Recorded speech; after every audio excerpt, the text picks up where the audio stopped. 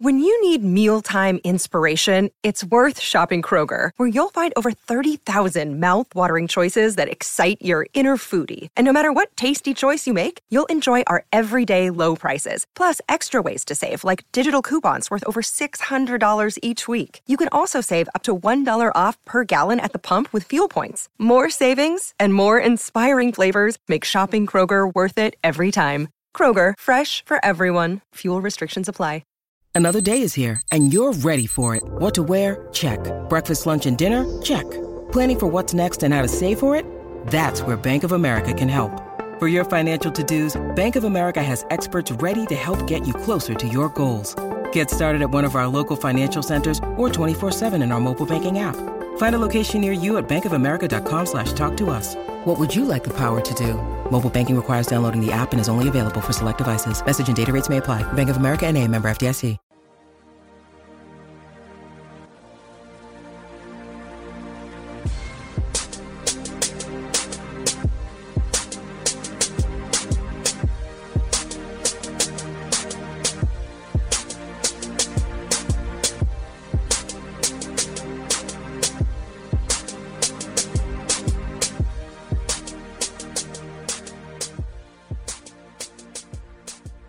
You're listening to Peak to Pit. I'm Allie Peak alongside TJ Pittinger. Florida had a pretty good weekend against Arkansas. Florida State did not. TJ, how you feeling after that one? I'm feeling like, I think I said this last year, I wish we would have been friends in like 2013 and 14, 15, 16, 17. I feel like I've been very tempered for what I could be like this season. I think you have. I think it's also like you understand. I know what it feels like to have a year like that too, though. I know you're not crying and over it. And now last year you were because you wanted a coaching change, but I think you're happy with where you are and you're just going to give Norvell some time to, build what he wants. Yeah. Well, you talked about this earlier in the year, right? What's the difference between truthfully, what's the difference between like a 5-6 season and a 3-8? Is it? No, there's not. Does it feel a little bit better? I mean, maybe you get into a bowl game at 5-6, but like, who cares? Like, really? I mean, the extra bowl practices would have been cool, but I mean, there's going to be so much roster turnover that I don't even know how much it matters. But yeah, we had, it's just going to be a longer rebuild than we thought, right? Like McElwain was recruiting well enough, and there were players in certain positions, and then you guys went. And he had and Muschamp before that had laid a good foundation of talent, in certain places, and so especially on defense. Florida was loaded. They were just so incompetently run, and they weren't as bad as the 4-7 record. McElwain's last year they had won 10 games in 2 years before. Both of those had a crazy rash of injuries, which made it look even worse than it was. Not that it was fully competent, but. So when Mullen came in, he took over better than a 4-8 program or 4-7 program, right? Oh, and so, it was a little. Not saying that what he hasn't done hasn't been impressive, but I think it's just a little longer of a rebuild for Florida State, and so we'll get there. They struggled this weekend. I mean, I don't really have a lot of insider thoughts on the game. I didn't watch it again live this week. We had the grand opening with the Big 3 roll up in Orlando, which is a lot of fun, and we had a good time out there. But I didn't watch much of the game live. I did watch it again on replay, and Florida State's defense held up a little bit to start the game, but then kind of like certainly not comparing these units, but kind of like the 2013 Gators when your offense just can't get anything going. It doesn't matter how good your defense is; they just keep getting thrown on the field over and over and over and over again, and eventually you get tired and you give stuff up. So. That's kind of was the story with NC State. Florida State's defense looked fairly good to start the game and then kind of just got worn out and winded. Florida State lost their quarterback through this game. Chubba Purdy is out for the year. So Chubba Purdy's out for the year. Jordan Travis hasn't played the last 2 weeks due to injury. And James Blackman's no longer on the roster. Right? It sounds like it, but he's coming off of, not playing the last 2 weeks due to injury. So who knows? How long he'll be able to hold up or if he will. You would hope he, I hope they wouldn't play him if he's not fully healthy because I think he is a good option for Florida State moving forward. And I don't know that it matters who plays quarterback this week. So hopefully he's fully healthy. It doesn't seem like a good gamble if he's not, because you do have a couple winnable games left on the schedule. This ain't one of them, no matter who is starting for you. Yeah, I think that it would be morally wrong anyway to put a quarterback out that's not 100%. Or I mean, we can re-injure after every player, though, too, in all of college football, and that happens every Saturday.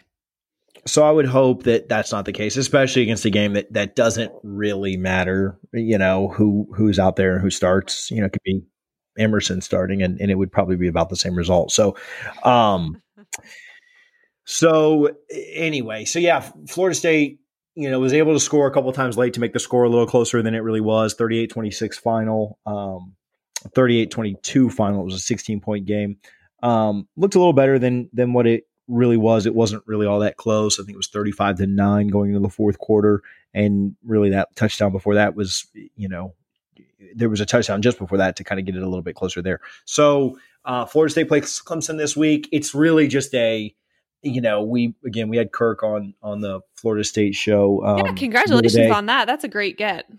That was fun. It helps when you have a,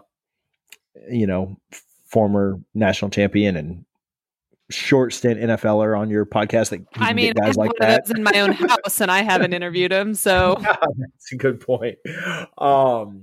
So that was a lot of fun. But yeah, he said, it's such a loser blood moral victory thing at this point. But it's who are the guys that are still fighting for each other? Who are the guys that are still fighting for a roster spot next year? Who are the guys that look like they care about the logo and the program and the team and the coach? And, those are the things you look for. You're not going to look for anything from a talent perspective. There is not one player. Oh, I take that back. There's probably one player on Florida State's roster that would start at Clemson. And that's, in Florida State starting 22.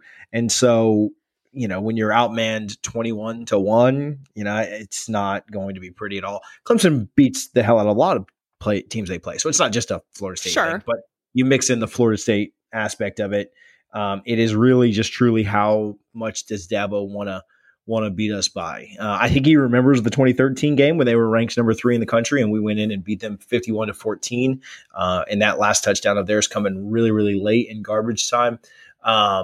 I think he remembers that, and he kind of puts it on us when he can, saying that beating a terrible team, probably the worst in Florida State's last 4 decades, will never compare to getting your head beat in at home when you were number 3. So he'll probably continue to put it on us like that. Style points matter this year, especially for teams with one loss. And I think that Clemson's loss is obviously different than pretty much anybody else in the country's one loss because they didn't have their starting quarterback. But I think there's a chance he runs it up based on the fact that I think style points are going to matter this year. Do you see? I don't think that. Shocker! I'm going to disagree here. I don't know that style points matter for Clemson specifically. I think style points matter for A&M. Style points matter for Notre Dame. Style points matter for Miami. But Clemson could beat Florida State. Why does style points matter for Notre Dame, who's undefeated, but not for Clemson with a loss? Because I'm assuming that Clemson is going to beat Notre Dame. And then they both have one loss. But by winning the championship, Clemson's going to go, right? So Clemson could beat Florida State by 3 points this weekend and then win their last 2 games and then beat Notre Dame by 3 points, and they'd be in the playoff, right? As the ACC champion. So, yeah, I think honestly happening, hurts Notre Dame.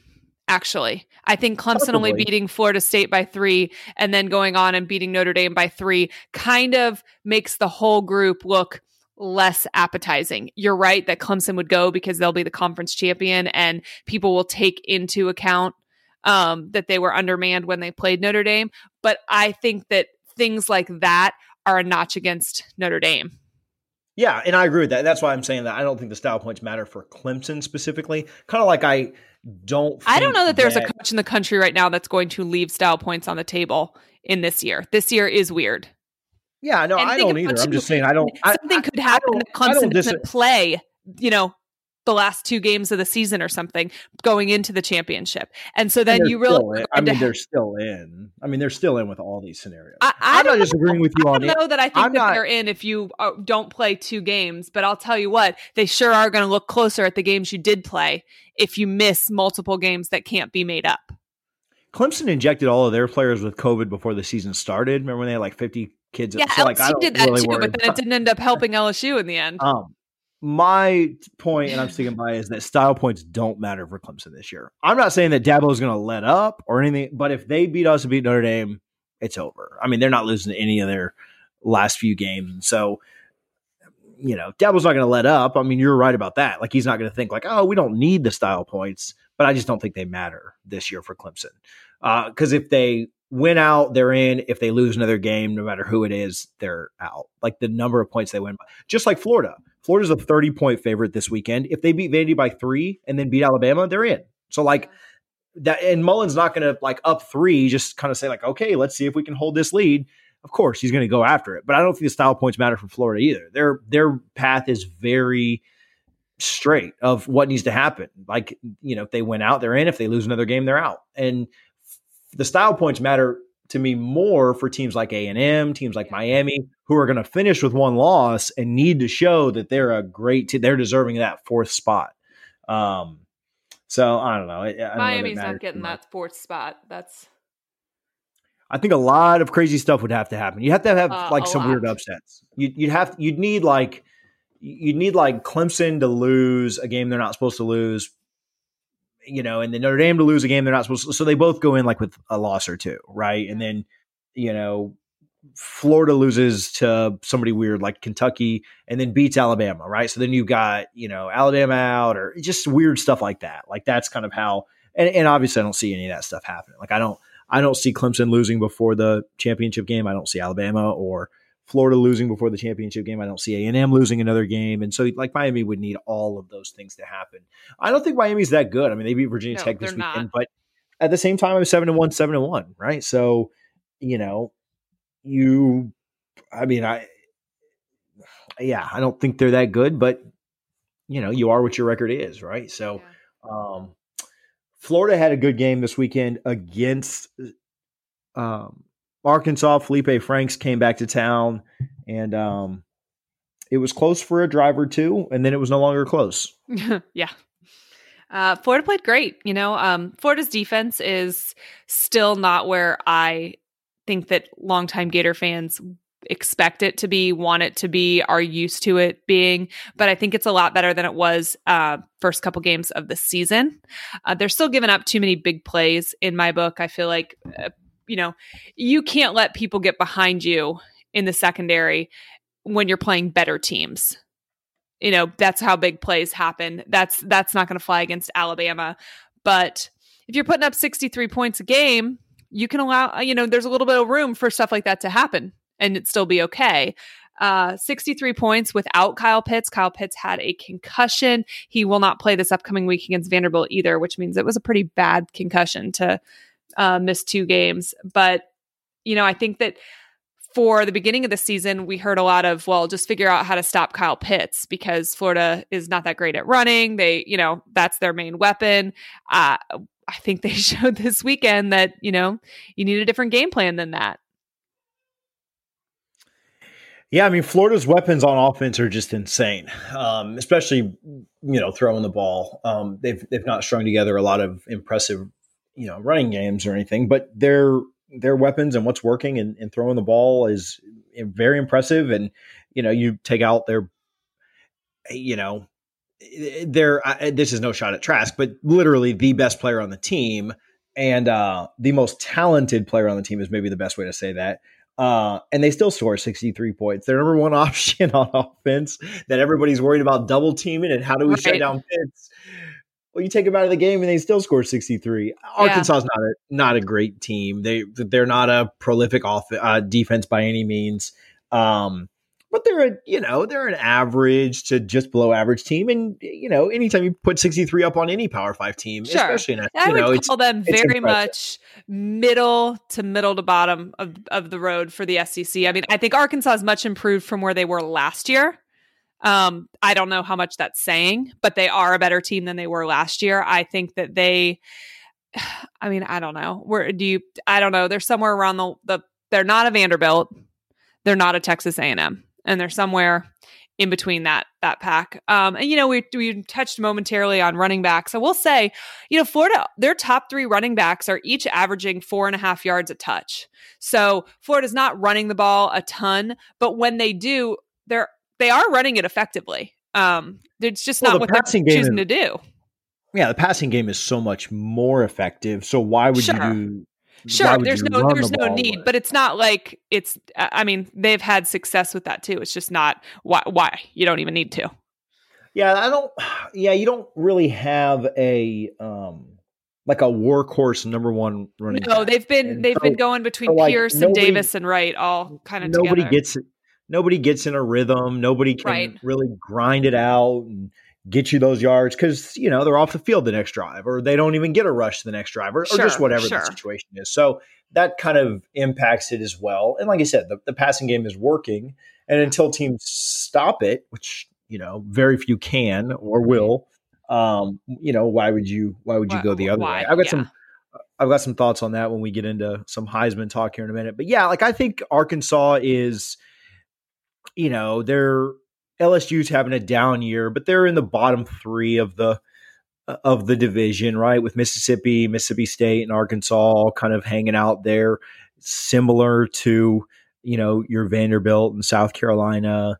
They're a below average SEC team, but definitely improved from last year. But yeah, Florida looked really good. Basically everything they wanted to do the other day, they did. And so Florida goes from playing one bottom of the division team to the worst team. Yeah, the worst team in the entire SEC. Florida finishes out with a really favorable schedule, until Atlanta, but their next 4 games being against Vanderbilt, Kentucky, Tennessee, and LSU. They really have no excuses. They'll be double-digit favorites in every game. Without a doubt. Is the Kentucky game on the road? Still, it'll be like a 12 or 13 point favorite there. So, double digit favorites from here on out. I guess the one that maybe would worry you the most would be Kentucky. But even that, that's so, I just could not see a scenario where Florida loses that. But thoughts on Vandy this weekend? I think that this will get labeled as a trap game. I don't know that I really believe in trap games just in general. I don't believe in trap games for this particular team because I think this team's pretty aware of what's on the line. Generally, they say a trap game is like in between 2 big games, and I wouldn't call Arkansas, a big game. I don't think anything we have left on the schedule is a big game, but I think it's one of those where it's noon. You could get caught sleeping, but if that happens, it'll be like you got caught sleeping for the first 7 minutes of the game, not you got caught sleeping the whole game. There's not an upset that's on the horizon here or anything. I think Florida, 30 points or 31, whatever it is a huge, huge spread for anybody. I think there's a decent chance that doesn't get covered based solely on the fact that I think that there's a chance Mullen rests some guys, gives some younger guys a chance, and basically, tries to kind of protect from injury. These are one of those situations where you keep your starters in too long and then God forbid something, goes wrong and you can turn back and look and say shoot, this is exactly where I should have pulled him and I didn't. And you don't want to get in one of those situations, but they'll put up a lot of points. It'll be fun. We won't see anything new out of the offense. I'd like us to hang 60 points. I don't know if that'll happen again, but I feel like in general, it's going to be a game a lot like Arkansas where it's just pretty much never in question. I think the only real question is with this game with Florida and Vanderbilt this weekend is how long Mullen leaves Trask in to pad his stats, right? And try and get other guys some burn. Florida spreads the ball around so much, especially with Pitts out, that, nobody has just insane receiving touchdown numbers because everybody gets a little love. So I think that's really the only question. But I could see the score being like 35-0 at halftime.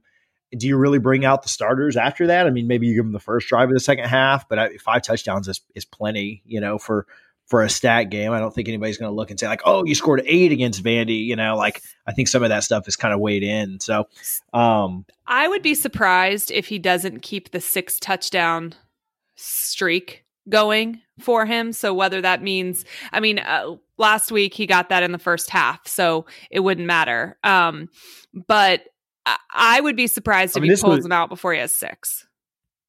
This would only be the second game in a row with 6, right? Because it was 4 the week before. Oh, so maybe it's the 4 touchdown. Maybe it's 6 games of 4 touchdowns. Yeah. Okay, that's what it is. Correct. Okay, yeah. So they don't pull him before that is essentially 6 against Ole Miss, 4 against everyone else, 6 against Arkansas. Right. Okay. So that's what 6, it is. It's. I don't think they pull him out till he has at least his 4, which I think will probably happen in literally the first quarter. But I don't know. I don't know if there's any other stats that he's particularly close to. I have zero idea if Mullen pays attention at all to anything like that. I don't think Mullen's goal is the Heisman so much as it's the national championship. And I think that every series that a quarterback that doesn't need to be is in a meaningless game is, I just think about Tyrone Prethrow. It was in 2005 against Alabama, Florida, Alabama. I believe it was in Tuscaloosa. Alabama was just pounding Florida. There was zero reason for Tyrone Prethrow to be in that game. He was going to be a first-round draft pick, and he suffered a gruesome leg injury. Horrific. And he never played football again after that. And a lot of people looked at that's when Shula was the coach for Alabama. And, that was on Shula. There was zero reason for him to be in that game. Alabama was up by like 30 points. And he never played football again. And I always think about that when I think about starters being in too long. It's so hard to judge though, right? Like I was thinking about that when a totally different sport, but like in game 6 of game 5, maybe? I don't know. Whenever the last time that I think it was game 5, I don't know, whatever. The Lakers were playing a game and they were literally up 30 and LeBron and AD were still in, and it wasn't the last game of the year. And I was just like in the finals and I was like, why are these guys still in? But it's such a hard line to tell. Like, okay, is 35-0 okay? Is 35-0 in the third quarter okay? Is 28-0 in the fourth quarter? Like when it's such a fine line. We went up to a Florida State, NC State game in 2013 and it was 35-0 at the end of the first quarter. And Jim and the game I think ended up being 63-7, 63-0. I don't know. It was big. 56-7, something like that. And so like Jimbo literally could have taken the starters out after the first quarter. Now I don't ever expect that to happen, right? Like you always get a half, it seems. But yeah, it's such a hard thing to know. And yeah, I don't think Mullen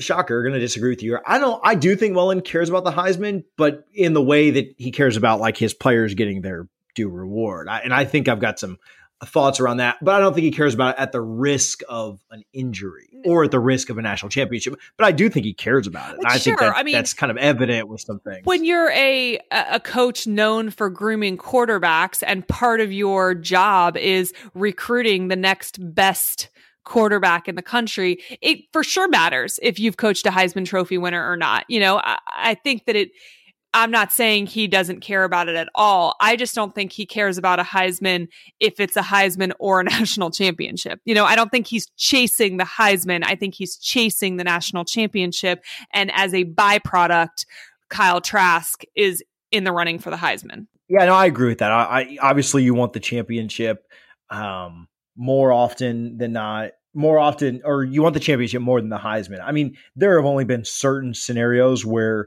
the Heisman winner wasn't in contention for the championship. You think about Tim Tebow at 07. Think about RG3 at Baylor. You think about Lamar Jackson at Louisville. Outside of that, think about the Heismans before that. Burrow last year in it. Murray last year in the playoff. Baker the year before that in the playoff. Derrick Henry in the year before Lamar was in the playoff. Mariota in the playoff. Jameis won it. Manziel not in contention for it. Cam Newton before RG3 in the playoff. So yeah, like most years, unless you're doing something historic, it goes hand in hand. Yeah, for sure. And most of the time they are. Okay, so speaking of the Heisman, and Kyle Trask. I do have some thoughts on this.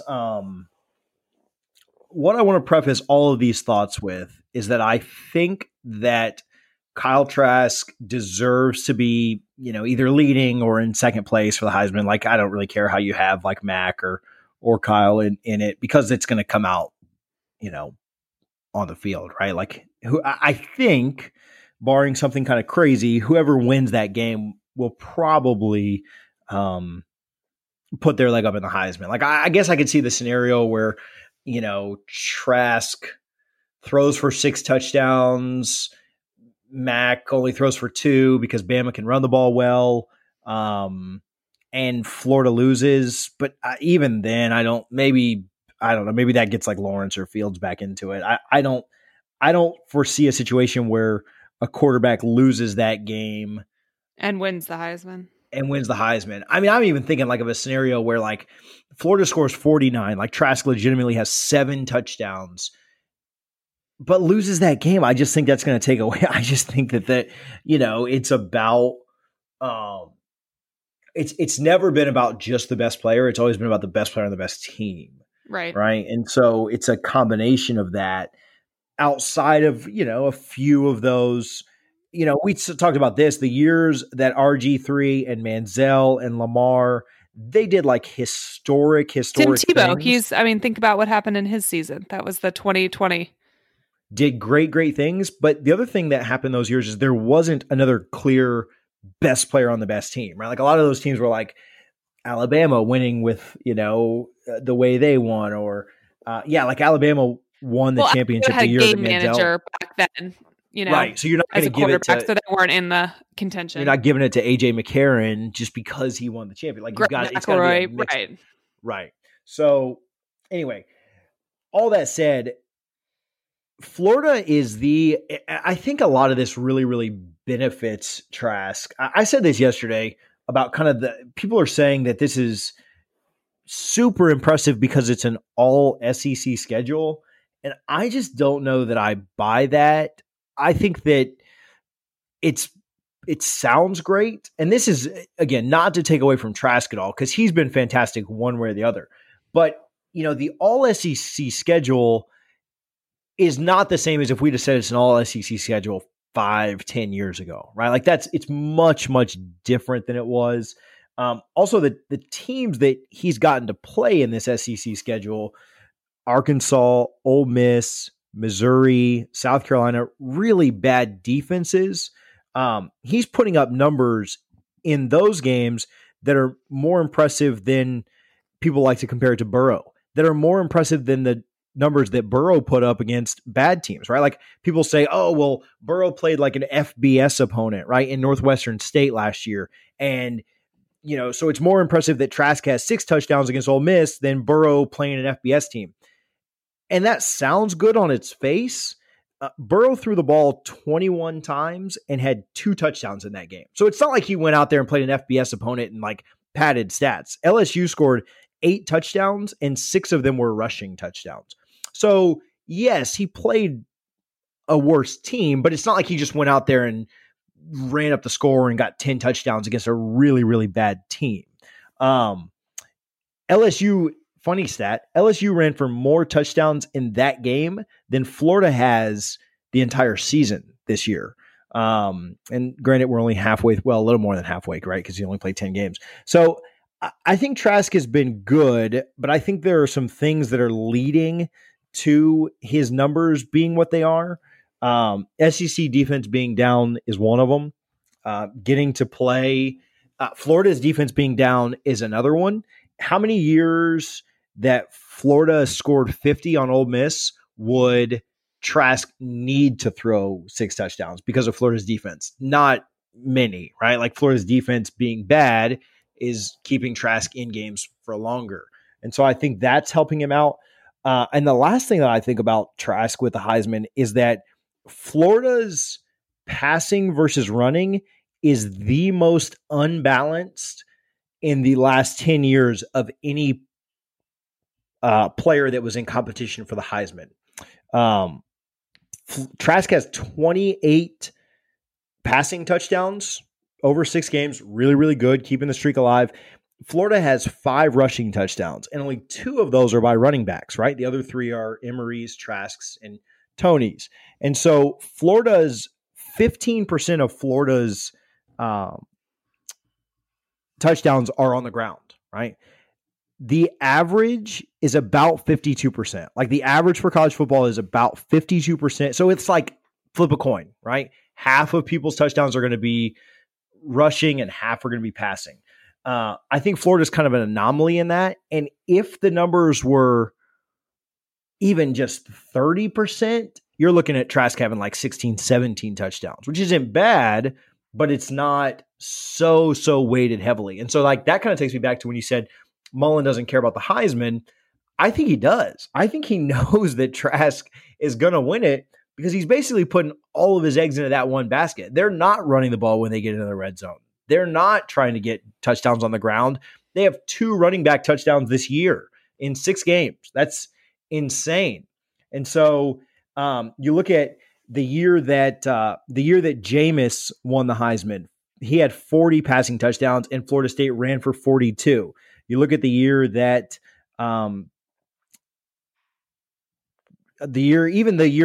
Burrow had last year, he had 60 touchdowns. LSU ran for 32 of them. How many rushing touchdowns did you just tell me that Florida had? Florida has 5 rushing touchdowns. Okay. For some reason, I thought you said 2 for a second. Okay. Two by running backs. So, and I'm not discrediting those other 3. Dameon Pierce has 2. Naquay Wright has 1. And then Emory Jones has 1. And Kadarius Toney has 1. So 3 of the 5 are running backs. 3. So basically every other game, we're 6 in, a running back gets a touchdown. Right. The way that breaks down over Mullen's career is basically, if we take out this season, Mullen's coach teams, so all of the Mississippi State teams and all of the Florida teams that he was the offensive coordinator, there have been 372 passing touchdowns and 387 rushing touchdowns. So goes back to that 50% average. On average, teams rush for 51% of the scores on Mullen coach teams. Florida is a statistical anomaly this year. It is unheard of for 85% scores being one or the other, right? Looking at all the other Heismans, like, Cam's was 57% rushing touchdowns. RG3 was 50. Jameis's was 51. Mariota's was 50. Henry was 57. Lamar was 55. Smith at Utah in that too, by the way? I only went back the last 10 years. I started with where that was. I mean, one more year or 2 more, 3 more years wouldn't have changed it that much. I mean, I could go look at it. But I think that it definitely sounds like I'm taking something away from Trask. I still agree that he should be in the contention, but I just want to point out, if anyone else, like right now, Trevor Lawrence has 17 touchdowns and Clemson has rushed for 21. Mac Jones has 16 touchdowns and Alabama has rushed for 18. Justin Fields, only 3 games, has 11 touchdowns and they've run for 7. So his is like 40%, right? 40% rushing touchdowns. So Florida is an absolute statistical anomaly. And so I'm not saying there's anything wrong with that. They are winning games. There is nothing wrong with the way they're playing. If they weren't a statistical anomaly, Trask wouldn't be up there right now. He'd be in the mix, but he wouldn't be leading it because he would only have like 16, 17 touchdowns on a low ball. Like if he stuck to the 50% average, it'd be like 14, 15. So like, again, Trask has done everything he's been asked and he is performing, and that's all it takes. But I think when you dive a little bit deeper in the numbers, Jameis set the freshman record for passing touchdowns, and Florida State still had more running touchdowns than they had passing touchdowns that season. That doesn't mean that Jameis was better or anything else, but they were definitely more balanced, right? Florida State was much more balanced. Most teams over the last 10 years, and then most of all of Mullen's teams have been much, much more balanced than what it is. So I guess my point is, if any quarterback that is like in contention for it, if all their coach does is pass for touchdowns, then that they're going to win, you know? So like, that's why I do think Mullen cares about it. And it kind of is, you can't be that much of a statistical anomaly and not say like something's up. Not something's up in a bad way. Not to say Trask shouldn't be leading, but it's definitely influencing it. It's definitely making it. Couple things. One, I think that one of the things that Dan Mullen does best as a coach is put his players in positions to be successful. I think and I know that that's the goal of every coach, but I think Dan Mullen does it better than probably 95% of coaches out there. He has a way of masking his team's weaknesses better than most. I think that he knows that Trask's arm is what gives, and our wide receivers, obviously, and tight end, are what gives Florida their best chance to win. I think they would be more balanced if he thought that was going to produce a better result. I think so. I don't know that I think that's influenced by the Heisman. I think that's the Heisman and him being in contention is a byproduct of that. I think the initial intention is that that's what gives Florida the best chance every Saturday. I don't disagree with what you're saying about the statistical anomalies and it padding his stats more so than some of the other guys. I do disagree with your point about the SEC defenses being down and such. I'm not saying that they're not. I do think as a whole, the SEC defense is down, but I think as a whole, defense is down across the country. And I would be very hard pressed to say that Trevor Lawrence or Justin Fields is seeing harder defenses week in and week out in the ACC and the Big Ten. I would say in general, every year in college football, those conferences, those players are not seeing better defenses. In fact, I would say that in general, they're seeing worse defenses, but that hasn't been a knock against them getting Heisman candidates in the past. So I don't know why that would be an issue this year. I understand what you said about comparing it to Burrow. I think that there's more validity to your argument when you're comparing within the conference and saying like, so yes, Joe Burrow, he's putting up these numbers against SEC teams compared to Joe Burrow against, whatever group of 5 or less programs, but Joe Burrow was only in for the first quarter and a half or 2.5 quarters or whatever else. I see the comparison there. I don't think it's really Trevor Lawrence and Justin Fields, their teams may be more balanced and we can have a discussion about that. They're not seeing anything harder than what Trask is seeing though. Yeah. And I want to jump in for just a second because I agree with you there. That's not the argument that I'm making is that SEC is the SEC. No, here we go. That the SEC is down lower than anyone else. I'm saying if Trask had done this against an all SEC, and that's why I try to say this, if Trask had done this against the SEC 5 years ago or 10 years ago, when the SEC's defense was absolutely unstoppable, when we had national championships and games of the year that were 9-6 between Alabama and LSU, it would be more impressive to me.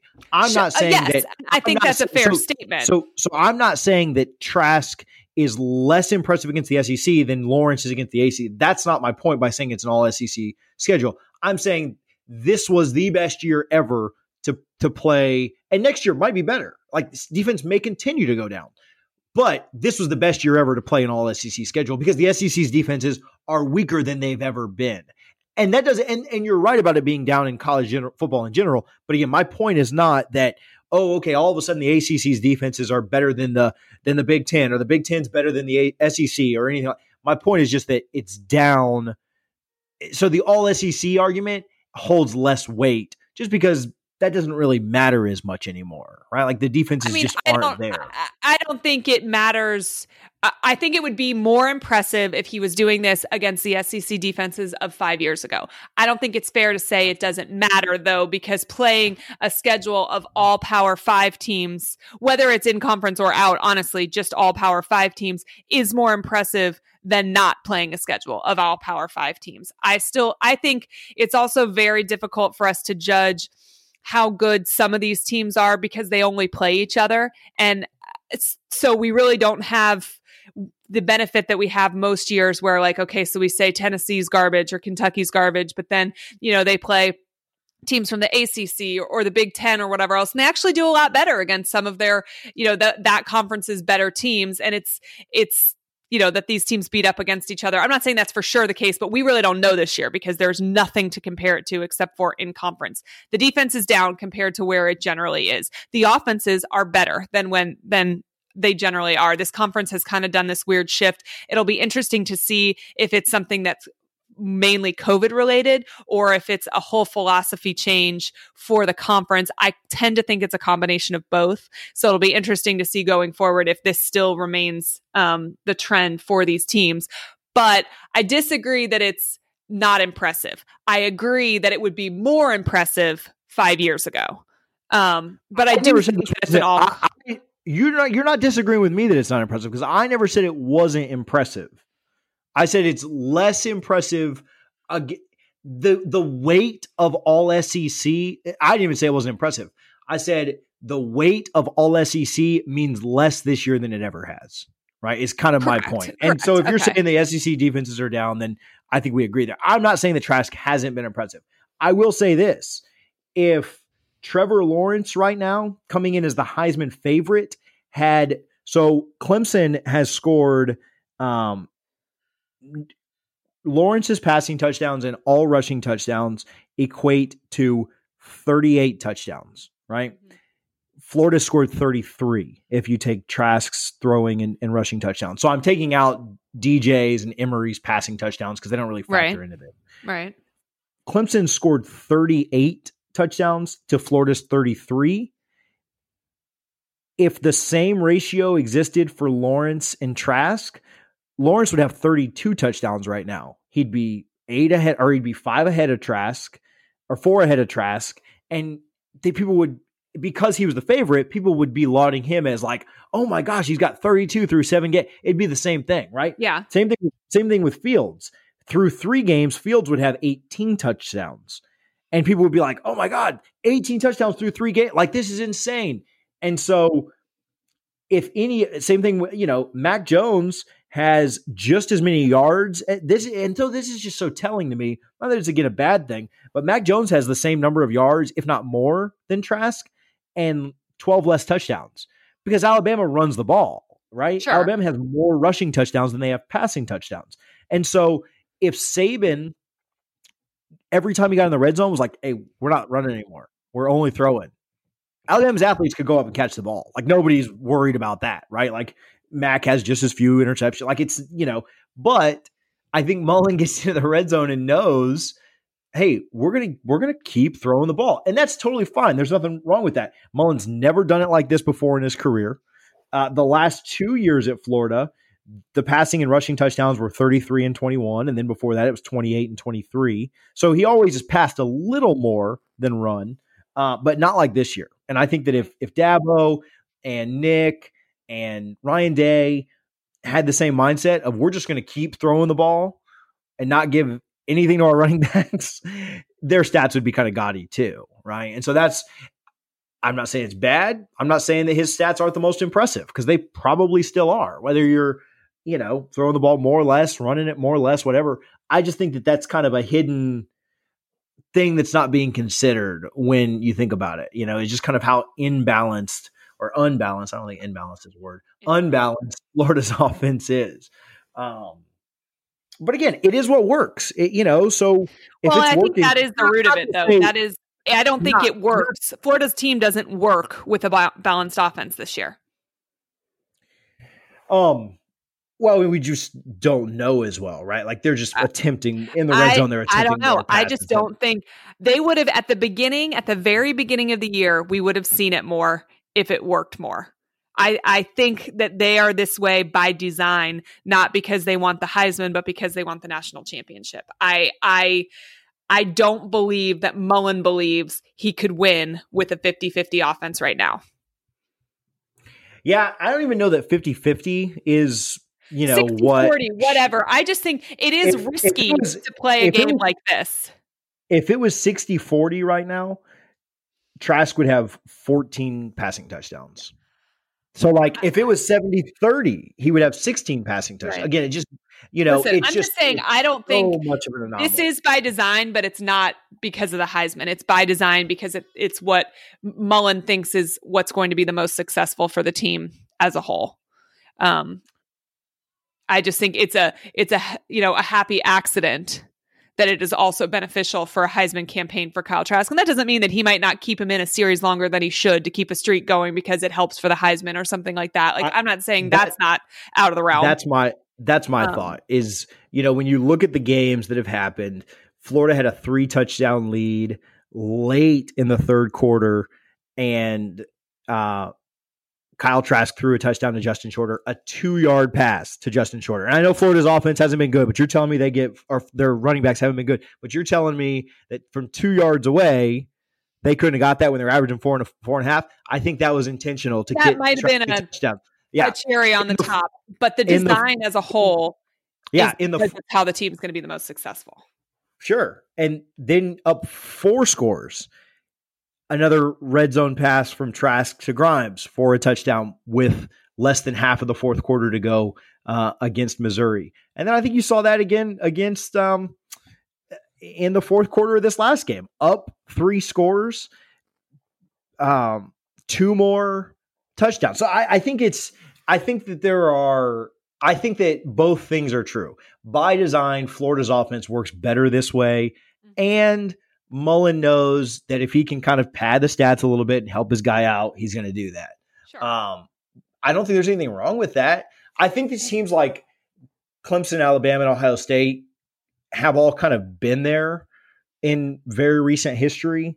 And so they really, like, you'd never see Dabo trying to pad the stats for the Heisman at this point. I think he probably would have in the past.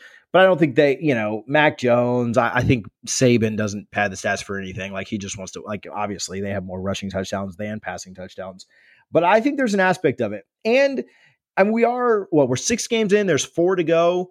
I think it'll be telling in these next 4 blowouts for Florida how much Mullen does it. Because most of Florida's games, I'll give Mullen a little credit, most of Florida's games haven't been blowouts. The Ole Miss game was never in doubt, but also never safe enough that you really, most of these have not been comfortable enough, Arkansas notwithstanding, obviously, they've not been comfortable enough that you sit your starter, who, by the way, doesn't have that much experience starting, which is another thing too. If you're going with a guy, this is his 3rd or 4th year being your starting quarterback, he knows this offense inside and out. You're not concerned with him also getting the reps he needs to be prepared to play those tougher games down the stretch, because he's played for a long time. That's not really the case with Trask. Outside of, he started for Florida 6 games last year after Franks' injury. He hasn't started a game since 8th grade. So that is also, I'm not saying that's a major factor, but that is also a factor. This is not a seasoned guy. I don't know how much that matters. I think he is a seasoned guy now. Just look how he's playing, He's played 12 games. He's played 12 games as the starter since 8th grade. Think about, and that's part of the reason he's in this conversation for the Heisman as well, because we all know the Heisman loves a story. And this is a freaking great story. But think about this. We talk about how we sit guys so that we can get the guys underneath them reps so that when their number is called, they're prepared. Same concept.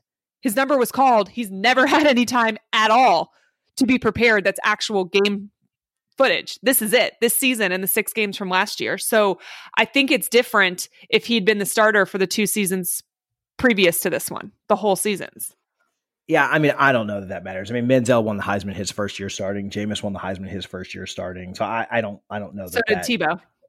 Yeah, so I don't, the fact that he didn't start the year before or whatever. That doesn't mean, I'm not saying it doesn't mean that you can't win the Heisman. I'm just saying even like, let's look at Tim Tebow, for instance, his first year starting, he wins it, but he was a role player for Chris Leak the year before. So he got that on the field experience as well. And again, I'm not saying it's a major factor. I'm saying it's Trask played more last year than Tebow did his first year. So it's kind of all the same. Correct. Right?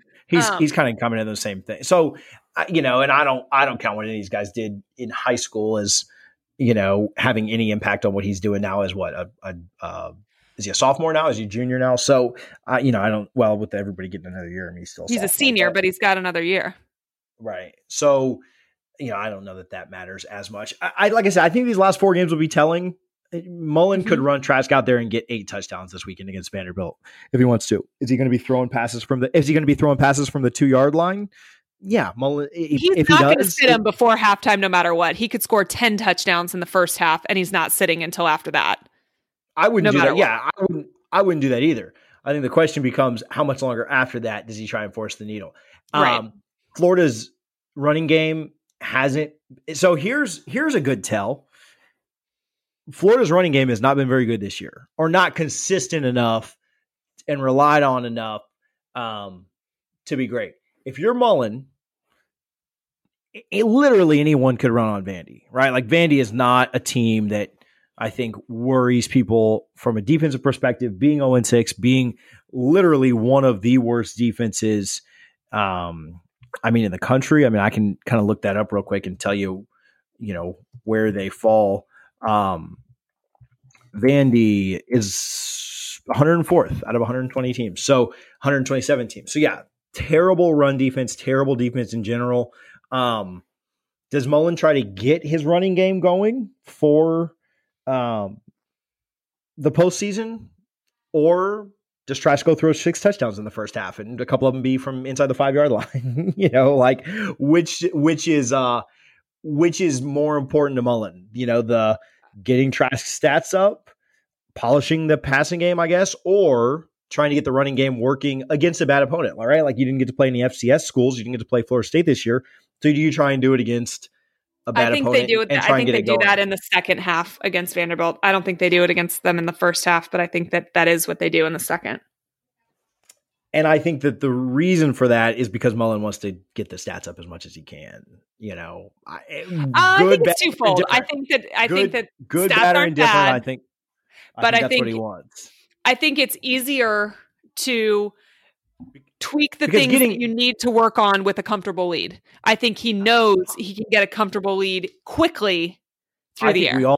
I think we all know that he could get a comfortable lead running the ball too against Vandy because it's Vandy. I don't know, but I mean, if you get up 6 touchdowns and then put the backups in and try and run the ball to improve things, what does that accomplish? But I don't know that they put all the backups in. I think they just take Trask out.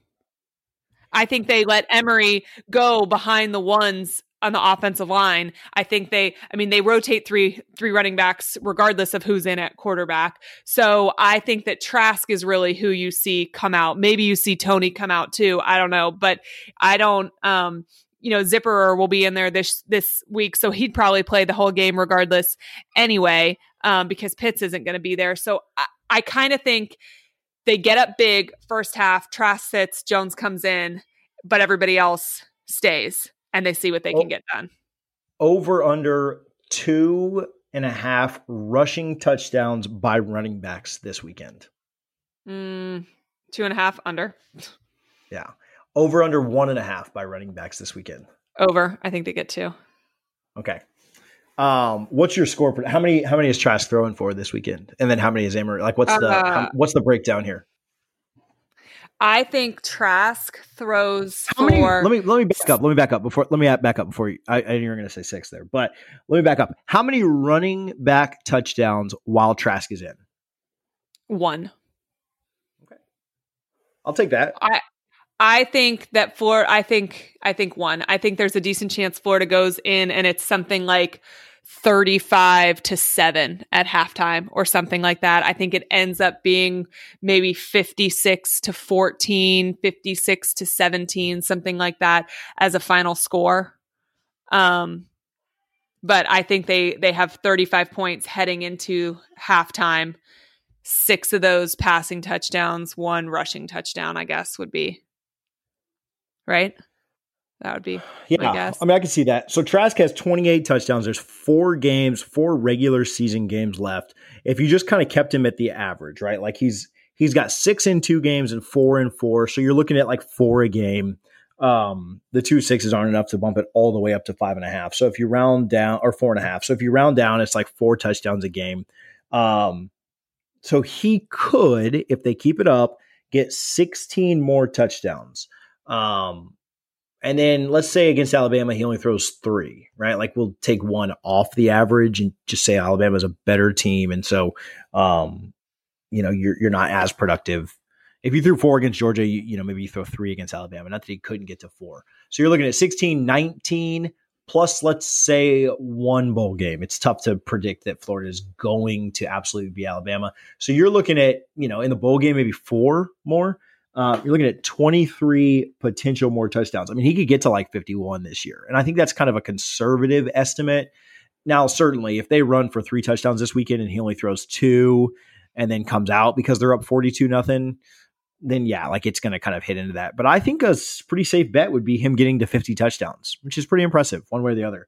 I can tell you this, if Florida keeps scoring at a rate of only rushing 15% of their touchdowns, he will absolutely get there. If the statistical anomaly doesn't change in the next 4, 5, 6, maybe 7, if they make the playoffs and win games, then I think that, he'll definitely get up over 50, which would be pretty impressive.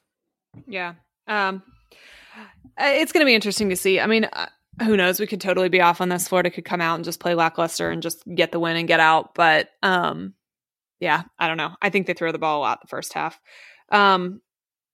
We talked a little bit about the Florida State Clemson game. Is there anything else you want to add about that? Are you, what are you thinking is a realistic score? The spread's 35, 34.5. I think that, you look at FSU Clemson from last year, Florida State was, Clemson came out and scored 14 points in the first quarter, 14 in the second, 14 in the third, and then kind of called the dogs off, right? They were up 42-0, didn't really care. They didn't really go for a lot of jugular plays. Like it was kind of like slow, methodical drives, and that kind of helps, right? Like if Clemson, has the ball for 5 minutes every drive, and you kind of just keep everything in front of you and make them work down the field, which they can do very, very well. It kind of limits the number of possessions, right? Like if you have a 5-minute drive twice in a quarter, you're only getting the ball those 2 times, right? In Florida State, if they just take 2 minutes a drive and go 3 and out, then I think it's a little bit, it makes it a little less damaging. I don't know how to say it. Like you're just not, if Clemson has 10 possessions in the first half, it's going to get really, really ugly. If they only have 5, it can only be 35-0. Like it can't get any higher. Which, by the way, with your little quick math there, reminds me when I tell you Florida's going to have 35-ish points at halftime, I just realized that I said Trask would throw for 6 and then there'd be 1. That would be 49 points. So let's say Florida has 42 and maybe Trask has 5 passing touchdowns and there's 1 rushing. He comes in for the first drive of the second half, scores touchdown, and is done for the day. So I did that math in my head and was like, that does not add up. Just thought I'd correct myself real quick. In a situation where it's 42-7, Trask coming out for the first drive of the third quarter absolutely is about stats. 100%. Well, hey, listen, I'm just telling you, they will get that 6th touchdown if that's the case. But I just wanted to correct my own math there. Yeah, no, I'm just saying if that happens, that's the only reason why with stats, because there's no 1,000%. 1,000%. Now, if it's 42-21 because the defense didn't do their job or something, I think that's a totally different story. Absolutely. Again, I think one of my first points on Trask leading the Heisman is that Florida's defense has been so bad right. that he's needed to keep throwing the ball in some games. So yeah, like I think that all kind of plays into it. The year that, Florida State didn't need to keep throwing the ball the year Jameis won, our defense gave up 11 points a game. And that's why we had more rushing touchdowns than passing touchdowns that year. So, more balanced, better defense. If Jimbo would have wanted Jameis to throw it for 80 touchdowns, I mean, we could have, right? Like we just didn't do that. So, anyway, so yeah, I don't know. I think a realistic score, and then we'll do picks and get out of here, is probably like Clemson 56, Florida State 13, 17, maybe we score a couple of times with the backups in. I don't know. Sounds like Jordan Travis is going to play. I mean, that gives me hope for like us busting 1, long drive. I mean, I could see us scoring anywhere from 13 to 17. I can see us getting shut out. I can see it being 48-0. So we'll see. All right, some picks. Recapping last week's picks.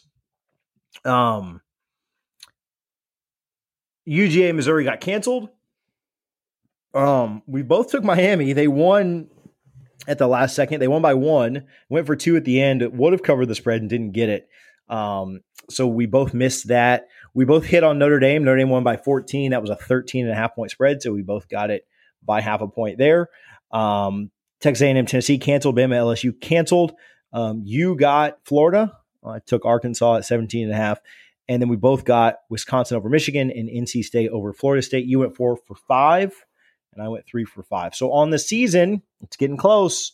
You are 30-34. I am 31-34. So just one game separates us. This week, Clemson and Florida State. 34.5 points for Clemson. I'm taking Clemson. I think I like Clemson here too. Florida, 31.5 against Vandy.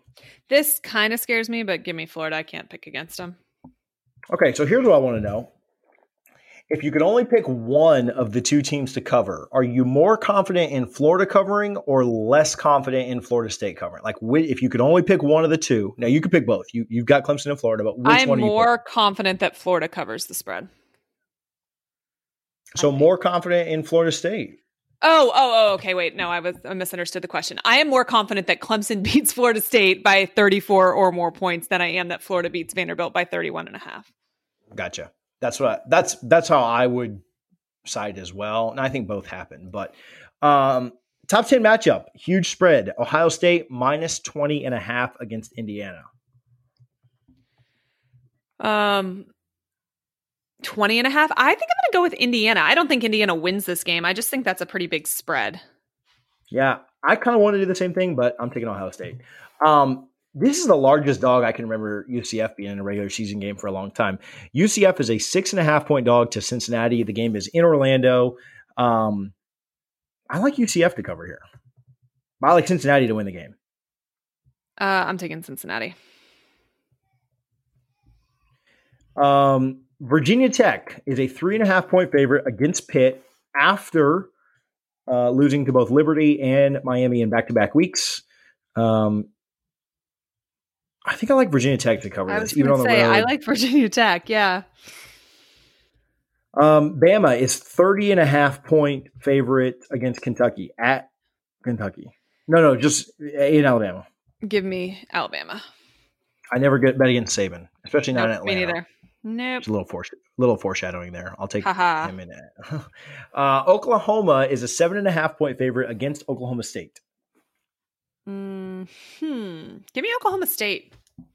I like Oklahoma here, not with any kind of confidence or anything, but we'll see what happens. UGA, fresh off their COVID week, is a 25.5 point favorite against Mississippi State. I think UGA rolls here. I think Mississippi State is just one of the worst teams in the SEC by far. So give me UGA. Okay, yeah, give me UGA too.